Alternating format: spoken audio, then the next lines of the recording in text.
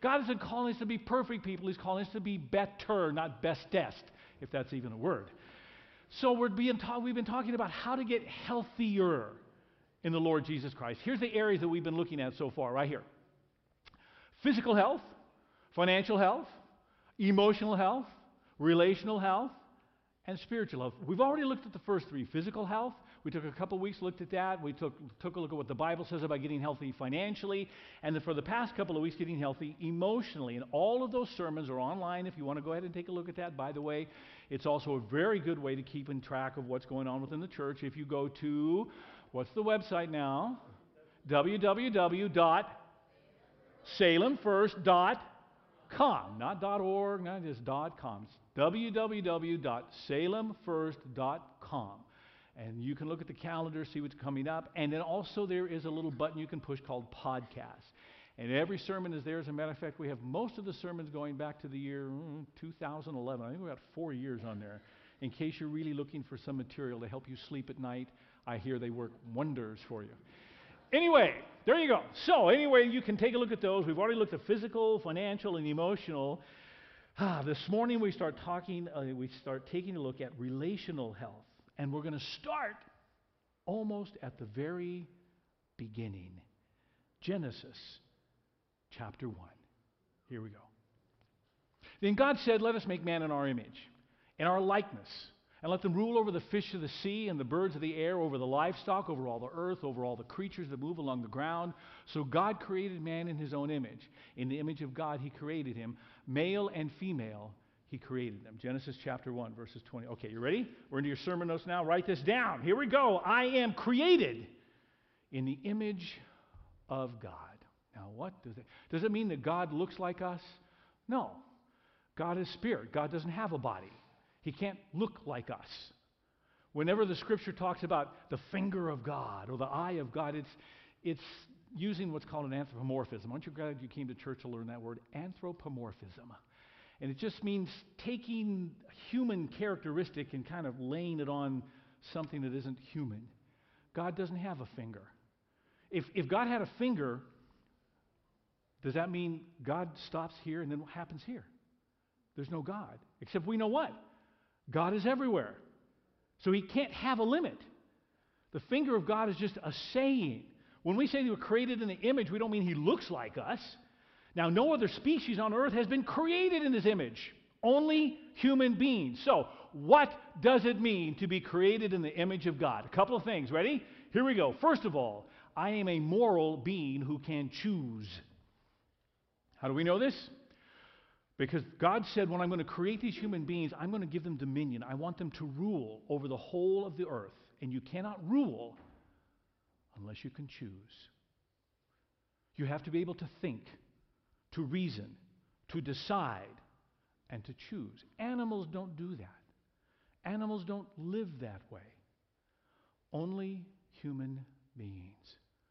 We are moral. We have the ability to choose. But there's something else about being in the image of God. Because God said, "Let us make man in what? Our." Did he say, "Let me make God in my image"? No, he said what? "Let us make man in our image." And yet we're in the image of God. So he's not talking about angels. He's not talking about any other spiritual being. He's talking about himself because we're in his image, and yet he uses the plural. Let us make man in our image. I am created in the image of God because of this right here. I am created to live in healthy relationships. That's why I'm here. There may be some animals that are solitary, whatever. Maybe you have a dog, and I don't know, cat, but human beings are created to be in healthy relationship. This is why we know this. Are you ready? God exists as a Trinity, doesn't he?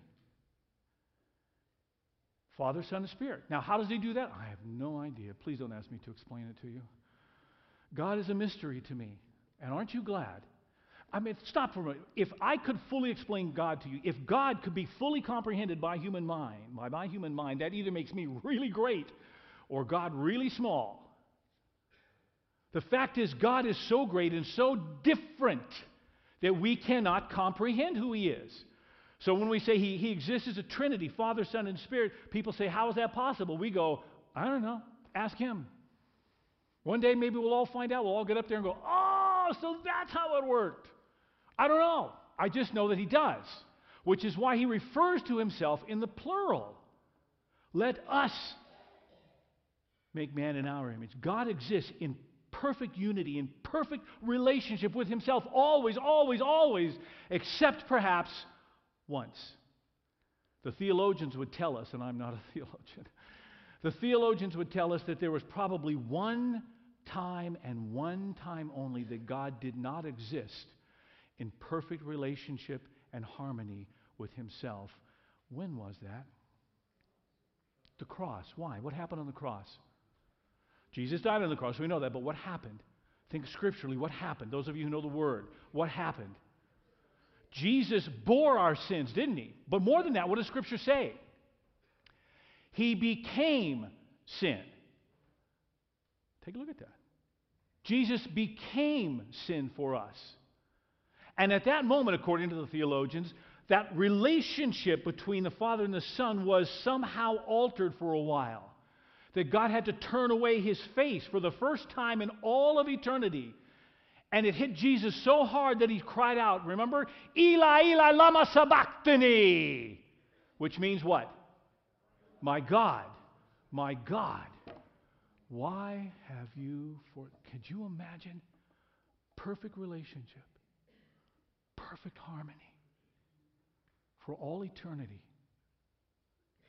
And in one moment, you become sin. Every sin that's ever happened, every sin that's going to happen, the embodiment of every rebellion against God. And the Father has to turn His face for a brief instant. And Jesus feels the weight. Separation. Broken relationship. Eli, Eli, lama sabachthani. My God, why have you forsaken me? Other than that, however, in that moment, according to the theologians and of course what we see, God has always lived in healthy, perfect relationship with Himself. And when He creates us to live in loving, healthy relationship because I am created in His image. Which is why, by the way, just a few verses later, He says this. God said, it's not good for man to be alone. I'll make him a helper and a companion. There it is. Now we're in Genesis chapter. We're still in the very beginning. God said, okay, I've created this person, but they're in my image and I live in relationship. Well, they have to live in a relationship too. That's why I created them. It's not good for them to be all alone. And then, do you remember what happens next, by the way? We don't have it up here. Those of you who remember? God brings all the animals that He created, male and female, and brings them to Adam, and He gets to name them and Adam realizes that, but then it says, by the way, there was no helper found suitable for Adam. Think about that. Do you really think that God was trying to try out some of these animals for Adam? That God thought, the porcupine might work, or, the camel, what do you think, Adam? No, the only person that needed to know that he was alone and needed help was who? Adam. Men have been that stupid ever since. Ladies, I apologize. I really do. But if you think your husband is dumb, we've been that way from the beginning. So we were created for companionship. That's the way God worked it. Ready? All right. Now, some of us are people persons, if that's even a phrase. You just love large groups. You love to be lots of friends. You've got 1,000 likes on Facebook, whatever it is, because you just have that huge. Some of us are a little more solitary, needing one or two or just a few close friends and acquaintances. But still in all, every single one of us needs someone. Everybody needs someone because we are created for relationship and we seek it out. Even in some of the strange ways. How many of you have ever seen the movie Castaway? Ever seen that? Tom Hanks gets cast away on an island, and he's just, for most of the movie, is Tom Hanks all by himself. It's an interesting movie, by the way. It's very, very good. But Tom Hanks can't stand being alone, so what does he do? He creates a whole other person called what? Wilson, who is a Volleyball, as I recall, something like that. Yeah. He needed companionship so much that he took this volleyball or whatever it was and put a handprint on it and put some spiky little hair from a palm tree and talked to that thing for the rest of the movie. Strange? Yes. But there it is. We're not created to be alone. Some of us don't need many people. Some of us need a lot of people, but none of us was created to be all alone. We are created for a relationship. Let me show you biblically the benefits of healthy relationship, okay? Take a look at this passage. This is from the book of Ecclesiastes. And the book of Ecclesiastes is interesting because Solomon is old at this point, and he's tried several things without his life to try to find happiness in what works. And the book of Ecclesiastes, while it can be a downer of a book because it keeps saying, everything you think is important is pretty meaningless, that's not really a uplifting kind of thought for the day until you get to the very end of the book. Great book. But he does point out the fact that some of the things that we do just are worthless. And this is what he says. I turned my head and saw yet another wisp of smoke on its way to nothingness. In other words, here's another thing that really doesn't mean much and doesn't make a lot of sense. A solitary person, completely alone, no children, no family, no friends, yet working obsessively late into the night, compulsively greedy for more and more, never bothering to ask, why am I working like a dog, never having any fun? And who cares? More smoke, a bad business. It is better to have a partner than go it alone. Share the work, share the wealth. And if one falls down, the other one helps. But if there's no one to help, tough. Two in a bed warm each other. Alone, you shiver all night. By yourself, you're unprotected. With a friend, you can face the worst. Can you round up a third? A three-stranded rope isn't easily snapped. We need relationship. We need other people. Here's the benefits. Ready? How about this? First of all, someone to help us, because there are times that what is that song? We all need somebody to lean on. Yeah. Lean on me when you're not strong. Yeah. Ah. Boy, there it is. We need each other. We need help. This last week, I got several phone calls from people who just needed help. They were feeling lonely. Vicki Schilt didn't call me. I actually heard it through the grapevine, so to speak, and went to see her. And we promised that when she got out of the hospital, we'd sit down and we'd talk a little bit more. What a thing to face. Pancreatic cancer. Pity the people who have to face it alone. But the good news is she doesn't. She got you. She has us. And we will walk with her. So someone to help. See, and then how about this? Not just someone to help us, but someone to help. We need to help other people. That's really some of the things that brings us fulfillment. Yeah, we always need help from people around us, but we need to be able to feel useful and needed and wanted. We need someone to help, and that's what healthy relationships do. It's not just about taking and receiving. So much of our purpose is found in giving and helping. They did some research. Ready? Let me just read it for you. Students who performed 5 acts of kindness a day increased their own personal happiness. Now, they didn't say students who got 5 things the way they wanted every day. No, it said students who performed 5 acts of kindness a day increased their own personal health. Providing emotional support to others significantly decreased the harmful health effects of certain kinds of stress among older people. As we get older and the stress comes in and our health begins to fade, they discovered that people who actually help other people are healthier. They're able to deal with that stress. People who donated money to charity got a boost in the feel-good part of the brain as revealed in brain imaging research. I hope that's where you are. I hope that when we give, there's something that goes, yeah, I like this, instead of, oh, here we go again. I could really use that money back. But when we learn to be generous and we help, we need help from other people, but we need to help. And you cannot help other people unless you're in a relationship with other people. How about this as a benefit? Someone to share the burdens. And here we're not just talking about actual help. I mean just someone who says, I know and I care. I can't do anything about it, know what you're going through. And I care what happens. Another benefit, someone to share the joys. You ever try to have a birthday party by yourself? Not a lot of fun. Any kind of party by yourself? No fun. Jesus told a story of a couple of people. One was a lady who found her lost coin. And then he also tells a story of a man who found his lost son. And both of them do exactly the same thing. As soon as they find them, what do? They throw a party. They call up their friends and say, hey, let's get together and celebrate. I have found my lost coin. I have found my lost son. Let's celebrate. Boy, you're going through something that's joyful. You want friends and family around you to share that. And all that means we need to be in good, healthy relationship. But let's stop right there. Because here's the problem. Many of us are not in a healthy relationship, are we? In fact, for many of us, we don't even really know what that means. Some of us move from unhealthy relationship to unhealthy relationship.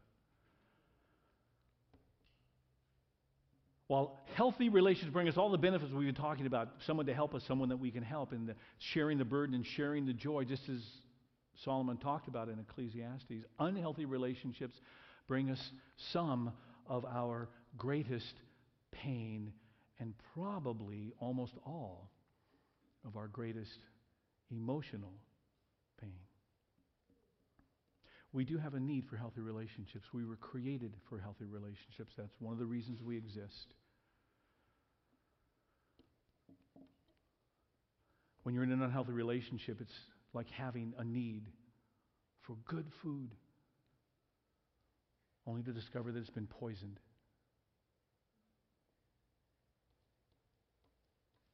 Healthy relationships are such a source of what's good and right. But unhealthy relationships are such a major source of what is wrong and so much misery. So for the rest of our time here this morning, and in concluding next Sunday, because we're taking 2 Sundays in each one of these, we're going to talk about what the Bible says about being in a healthy relationship and taking my relationship and making it even more healthy than it is. In other words, getting healthier in my relationships. Ready? All right. Next week we'll get really, really practical. Today, maybe not quite as listy, but next week we will. Write this down. This is very, very important. Here we go. First thing the Bible tells us is I can't repair my relationship with others till I repair my relationship with myself. And here's the key. Here's where we start. If you're not starting there, no wonder your relationships aren't healthy. It has to start right here. Do you have a relationship with yourself? Well, of course you do. Remember last week what we talked about? Your self-talk. What do you say to yourself about yourself? That tells me your relationship. Oh, I am so stupid. That tells me something about your relationship. I'm so ugly, so fat. Nobody likes me. Well, that tells me something about your relationship with yourself. And if you don't have a healthy relationship with yourself, you cannot have a healthy relationship with anybody else. In fact, according to the Bible, not only do you have to be in that health, not only do you have to like yourself, you must love yourself to really be in a healthy relationship with someone else. Let me show you right here. If you really keep the royal law found in Scripture, love your neighbor as yourself, you are doing right. Read that with me. Ready? If you are really keep the royal law found in Scripture, love your neighbor as yourself, you are doing right. What does it mean to love your neighbor as? What does that little word as mean? Come on, you get to talk to me. Why is that there? It means to what? To the same degree. Doesn't it? You have to love yourself to be able to love someone else, because you can only love these other people out here to the same degree that you love yourself. And this isn't the only time he says it. Throughout Scripture, at least 9 times in both the Old Testament and the New Testament, we see this written. Even Old Testament said it. Love your neighbor as yourself. The starting point to loving your neighbor is being in a healthy relationship with yourself. And this phrase, loving yourself, we actually have a relationship with yourself. We actually have a phrase that describes it. It's called self-esteem. You ever heard that word? People with a poor relationship with themselves have low self-esteem. People with a healthy relationship with themselves have a good self-esteem. Proper, healthy. It's how you see yourself. It's the relationship you have with yourself. People with a poor relationship, poor self-esteem. Let me show you what happens when we have that poor self-esteem. As it works out in other relationships. Take a look at this. This is what happens. First of all, because you have a low self-esteem, you place the burden on other people to make you feel better about yourself. You know anybody like that? You ever done it? It's your job to make me happy. I'm not happy with me. So I'm going to make you responsible for making me happy. And by the way, you're doing a lousy job. So straighten up. Or how about this? People with low self-esteem, unhealthy relationship with themselves, they're shifting the power in a relationship so that you do what it takes to please the other person. Been in one of those? You know people like that? I'll give you power over me. I will do what you want so that you will like me, because it's very important that you like me, because if you don't like me, it hurts me. So I'm going to give you power over me. How about this? Accepting poor treatment because you feel like you do not deserve any better. These are people who live in abusive relationships. Find them, keep them, and move from one abusive relationship to the next. Because I don't deserve any better. Did you hear the self-talk? The lies? The bad relationship with myself? I'm trash. I deserve to be trashed. How about this? Becoming upset every time another person rejects you because your sense of self-worth is tied to how the other person really feels about you. These are people who have to be liked by everybody. What a burden. Because there'll be some people that just don't like you. I don't know why, but there it is. Here's what happens when we don't have a good relationship with ourselves. It works out in all of our other relationships. That's why Jesus said that we have to love our neighbor as ourselves. It's why in the Old Testament, the New Testament, we just saw in James, you love your neighbor as yourself. If you want to improve your relationships, you start by improving your relationship with yourself. Are you ready? Let's move on to the next thing. I can't repair my relationship with myself till I repair my relationship with God, because that's where it all comes down from.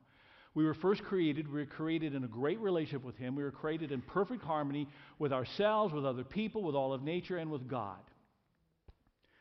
We as a human race turned our back on God. And when we did that, all of this was broken. And so much of what I really felt guilty about and my conscience was bothered about was the things that I had done that I knew I should not have done, or the things that I should have done and I know that I didn't do them. And all of those weighed down on me.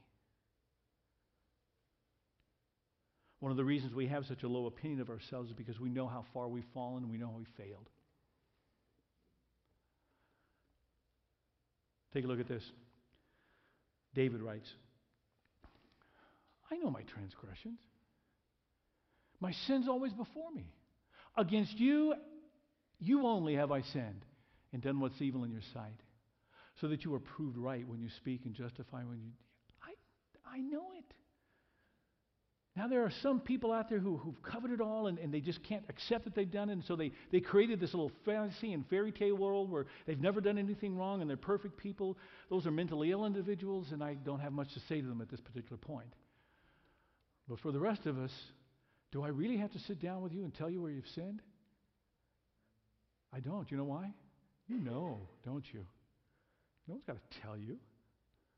You can look back over your life and go, whoa, whoa. What's the self-talk that David is spewing right here? I'm a lousy, rotten sinner. And if all of us were honest, we could relate to that. See, to be in a healthy relationship, I can't think this. I can't be here because I'm so down on myself that I really can't give myself to anybody else. I have to love my neighbor as myself. And yet, I know that I've really messed up. I need to repair my relationship with God. But here's the problem. You ready? Write this down. Huge. I can't repair my relationship with God. Now, if that doesn't bring you down this morning, I don't know what will.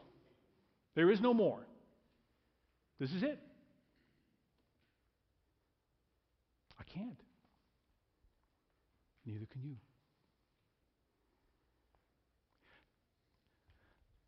You can't do it.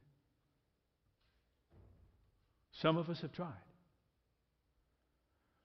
I need that great relationship with God so I can be in a good relationship with myself, but I can't repair my relationship with God. It's so broken I can't fix it. People have been trying from the very beginning. We actually have a word for when people try to fix their relationship with God. You know what that word is? Religion.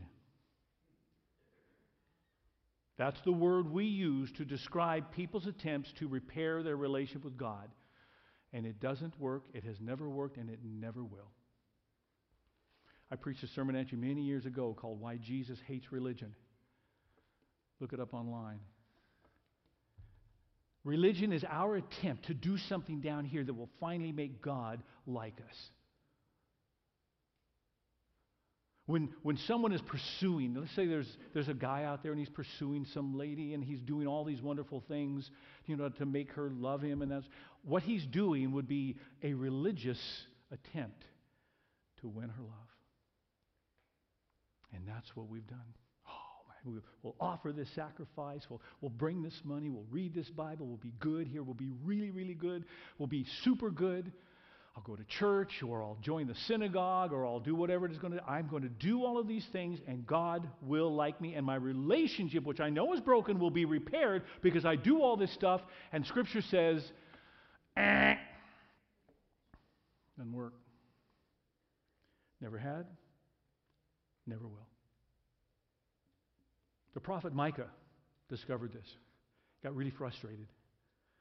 Take a look at this passage. Micah is writing, and he says, okay, what does God want from me? How am I going to make God happy? Because that's the question here, okay? To heal our relationship, we want to be able to, I've got to push away all the stuff that I've done wrong, and I want to make him happy, so we'll be in really good friends, just bosom buddies like this. And he says, with what shall I come before the Lord and bow down before the exalted God? What can I do to make God like me and to be in that good relationship? Shall I come before him with burnt offerings, with calves a year old? Okay, people did that.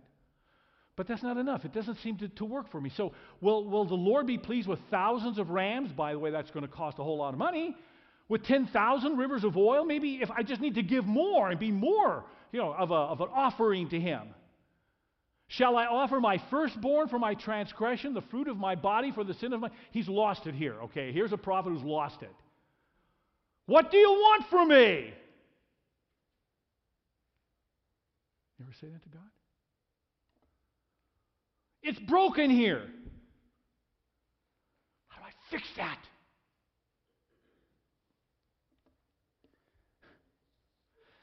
And comes that horrible realization that I can't. It's broken. You ready for some good news now? You figure I'd get to the good news eventually, right? As a matter of fact, this is so good news that we even have a word for it. It's called gospel. And gospel means what? Good news. That's all it means. Gospel is from the Old English word. It means good news. Here's the good news right here. Write this down. This is so important. I don't have to, because God did it for me in Jesus Christ. All right. I can't repair my relationship with God, but I don't have to, because God did it for me in Jesus. What you couldn't do and what I couldn't do, what nobody on the planet could do, God already did through his Son, Jesus Christ. God wants our relationship fixed more than we want it fixed. But he also knows that we can't do it. It's not possible. There's not enough money, there's not enough time, there's not enough devotion to fix what's broken. So God said, don't worry about it. Tell you what, I'll do it for you. Our Father knows us so well. He loves us so much. He knows that we need that healthy relationship with Him, but He knows that we can't do it. So He did it for us in His Son, Jesus Christ. And you know what you really had to do with that? Nothing. You know how I know that? Look at this. This is what the Bible says. Talking about that salvation. We had nothing to do with it. It was all His idea. A gift prepared for us in Jesus long before we knew anything about it. But we know it now. Since the appearance of our Savior, nothing could be plainer. Death defeated. Life vindicated in a steady blaze of light. All through the work of Jesus. 2 Timothy right there. There it is. This is what happened. God said, look, you can't do it. I have an idea. It's not even your idea. It's my idea. You probably don't even want it. I want it. I will do it for you. I will send my Son. Someone's got to pay for your sin, and you can't. Some of you don't even want to. But you can't. I'll send my Son, and He'll do it. And someone's got to defeat death. Death came into this world because of sin. Someone's got to conquer that. Someone's got to be able to live forever. And you can't do that. But my Son can. So I'll send Him, and not only will He pay for the sin, but then He will defeat the very thing you're frightened of. We'll raise Him from the dead, and He will never, ever die again. And when you join with Him, when you receive Him, the price He paid becomes your price. The death He died becomes your death. The life He lives becomes your life. And our relationship is fixed. And you didn't do a thing. Except say, yes. Okay. Okay. I want that. I want my relationship with you to be repaired. I want it. And I can't get there. And your Son did it for me. And I'll take what He so freely gives to me. And you got nothing to do with it. Your relationship with God is repaired. And when that relationship with God is repaired, guess what happens? The you that used to be there, the you that broke that relationship, the you that kept you apart from God because of the sin and the transgression, all of that goes away like that. And here's what happens. In Jesus, I can love the new me that He has created. See, apart from Jesus, I didn't love the me at all. There was nothing lovely to love. Apart from Jesus Christ, I know who I am, and I know what I'm capable of, and I know what I can do, and it's not very pretty. But my relationship with God was repaired because of Jesus Christ, and when that happened, the sin that I had committed was gone. The transgressions, the relationship repaired, and I become something completely new and different. I can understand nobody liking me before, but now I stand as a child of God. Take a look at this passage right here. So from now on, we regard no one from a worldly point of view. Though if anyone is in Christ, he's a new creation. Now, let me stop right there. That's what happened before. Before we looked at other people, we looked at ourselves from a worldly point of view. You're good, you're bad, you did this wrong, you're not perfect, you're icky, whatever it is. That's how we saw ourselves. But then all of a sudden, therefore, if anyone is in Christ, he's a new creation. The old is gone, the new has come. Read that with me. Therefore, if anyone is in Christ, he is a new creation. The old is gone, the new has come. One more time together. Therefore, if anyone is in Christ, he is a new creation. The old has gone, the new has come. And all this, my friends, is your idea? No. Your effort? No. All this is from God, who reconciled us to Himself through Christ and gave us the ministry of reconciliation. God who said, your relationship with me is broken. Let's fix it. You can't do it. I'll do it for you. in my Son, Jesus Christ. And when it's all done, not only is our relationship fixed, but you are a brand new person. And because you are a brand new person, you know what else? You can love yourself because you're lovely. Your sins are forgiven. Now, are you a work in progress? Of course you're a work in progress. But who I was before is gone. And God begins to make something brand new. Slate wiped clean. A new creation in Jesus Christ. Now, with that knowledge, I can begin to love myself. Not because I'm perfect. I am not. And you know that well. But because I'm clean in Jesus Christ and on the road to recovery. And I like what He's done in my life, and I love who He's made me to be right now. And I will love who He's going to make me to be in 10 years from now. And I'm going to continue to grow in Him. And I love what God is doing in me. And because I know my Father loves and accepts me, I'm not afraid to give myself to you. I don't have to hide. I have a good, healthy relationship with myself because my Father has cleaned me up and forgiven me.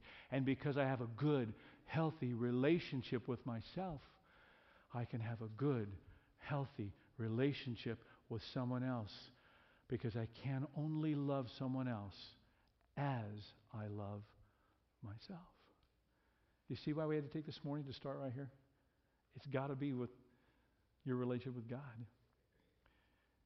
If your relationship with God isn't right, you're not going to love yourself. And if you're not going to love yourself, you can't be in a healthy relationship. And if your relationship with God is right, could I ask you, why don't you love yourself? If God loves you, who are you to not love you? I'm serious. If God loves you, who are you to not love you? How can you look at God and say, well, of course, no, but I have such better taste than you do. My taste is so much more refined. You may love me, but my standards are so much higher than your standards, God. Yuck! What are you talking about? God loves you. What's not to love? Oh, you have some work to go. Okay, you got some work to go. God knows that. You know that. Work on it. But if you don't love yourself through Jesus Christ, you can't love others. Now, next week when we get back together, I'm going to give you the specific things that we need to do to be able to make our relationships healthy, but it starts right here. So here's what I want to do before we move into what we call Selah. Selah is our time that says think about it. It just means we're going to take the next 5 or 10 minutes or so. Altars are going to be open. We have communion elements for those who want to receive. You can be a first-time visitor. We serve what's called open communion. You can come and receive the elements or not. Some week people come almost every week, and some people only every now, and that's completely up to them. Altars would be open if you want to come and pray. And then Jack DeMarco. Jack is an incredible man of prayer. Isn't he great? He'd love to pray for you. But before we get there, I need to ask you a question. Are you in a right relationship with God? Jesus did this for you, but that doesn't mean that you've received it.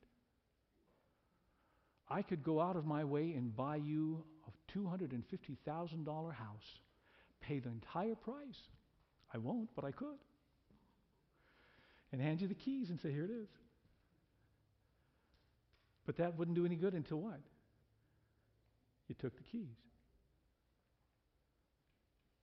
It's the same thing. There's nothing you can do. Jesus gave it to you. You want it? If you've received, hallelujah, great, good job. If not, what's stopping you today from just saying, Jesus, yeah, I've been trying to win your approval through all these things I do, and it's been driving me nuts. I can't do it. You did it for me. It's mine. When you do that, you become a brand new person in Christ, and there is nothing in you that you can't love. Father, thank you so much. As we just look to you now, I'm praying for those people who at this very moment still haven't made that decision. Give them the courage to make that decision in Jesus Christ. Amen. Those who are going to help me with communion, if you come forward, please.